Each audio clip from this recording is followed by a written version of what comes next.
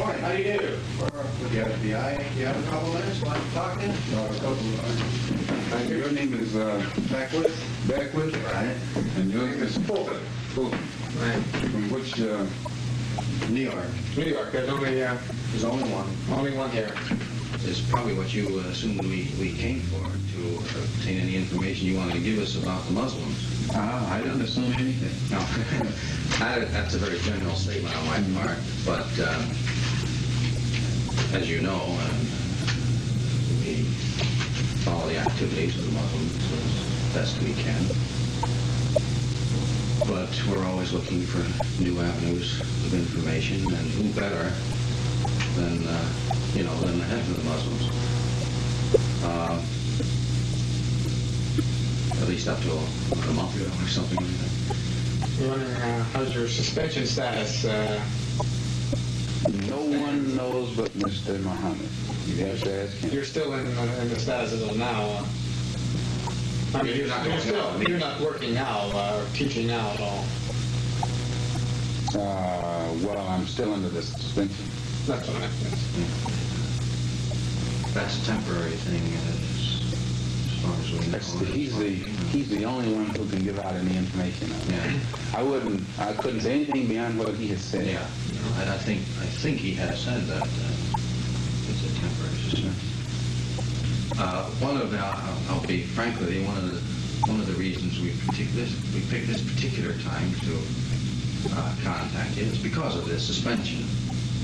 The suspension was brought about by my own doing. Yeah, exactly. But who knows what was in your mind when you did receive the suspension. In other words, bitterness could have entered into it. It would not be illogical for someone to have spent so many years doing something then be suspended. No, it should make him stronger because it makes him realize that law applies to the law enforcer as well as those who are under the enforcement of the enforcer. Well, you've taken nearly a perfect attitude toward the thing, which is almost unhuman, really. I mean, you've taken the attitude that Mr. Muhammad wants everyone to take if he chastises them. Which is fine. I mean, more power to you. But you see from our viewpoint that there's at least a chance, and this has happened with other members of the organization, they're suspended for some reason or other. And we talk to them, and they, that's damn people out there, and they're, of course, cooperative. Why? Because they're better. Now, assuming you resume your duties, we would be, as you I'm sure know, interested in having you help us out. Help you out to do what? We're always helping out the government. We're cleaning up all of the crime that Fine. we help it out more than it helps itself.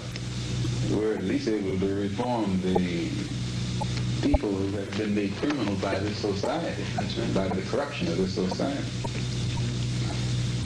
And any way to help it out other than that, I wouldn't even know how to begin. Well, what we're interested in, basically, are the people who belong, the names, the members. My telephone number is OL16320.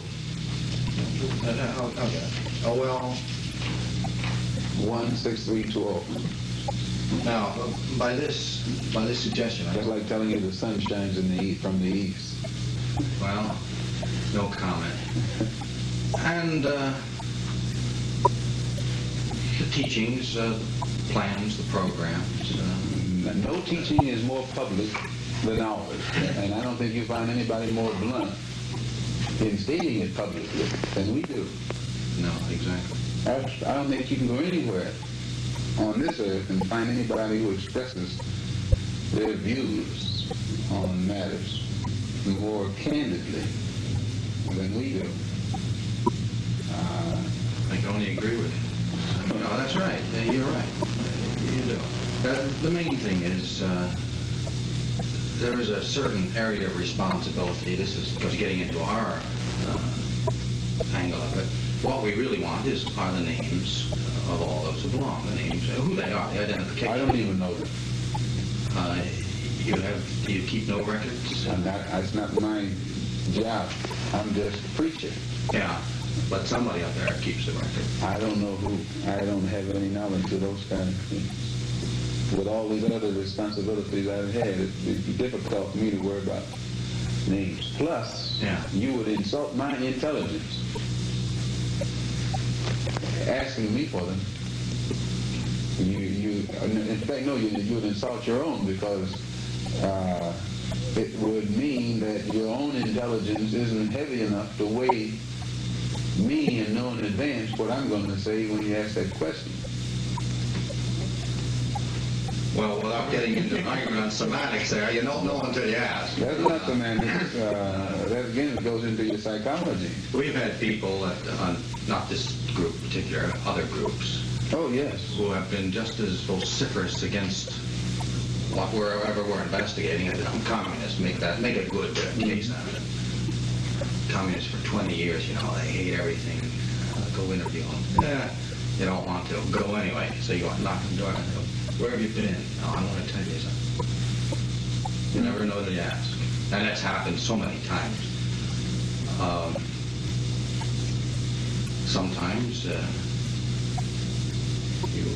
word isn't convinced, but sometimes money brings out the information.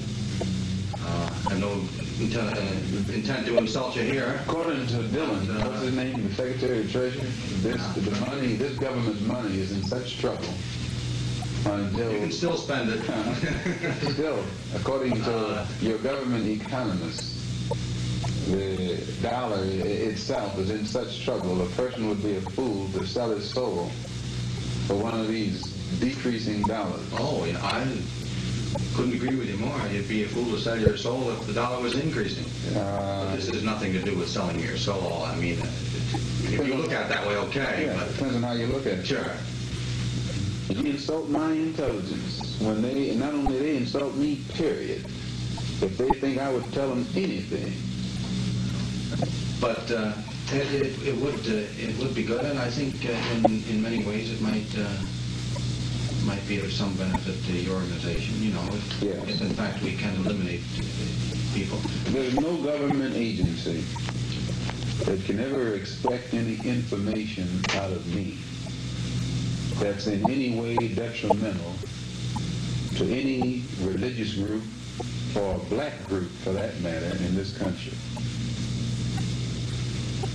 No government agency. That's fine. Because they should use that same energy to go and find who bombed that church down there in Alabama. Well, and if these government agencies spending as much money and time and energy. You know what somebody in the South is saying today? Few people would go up north and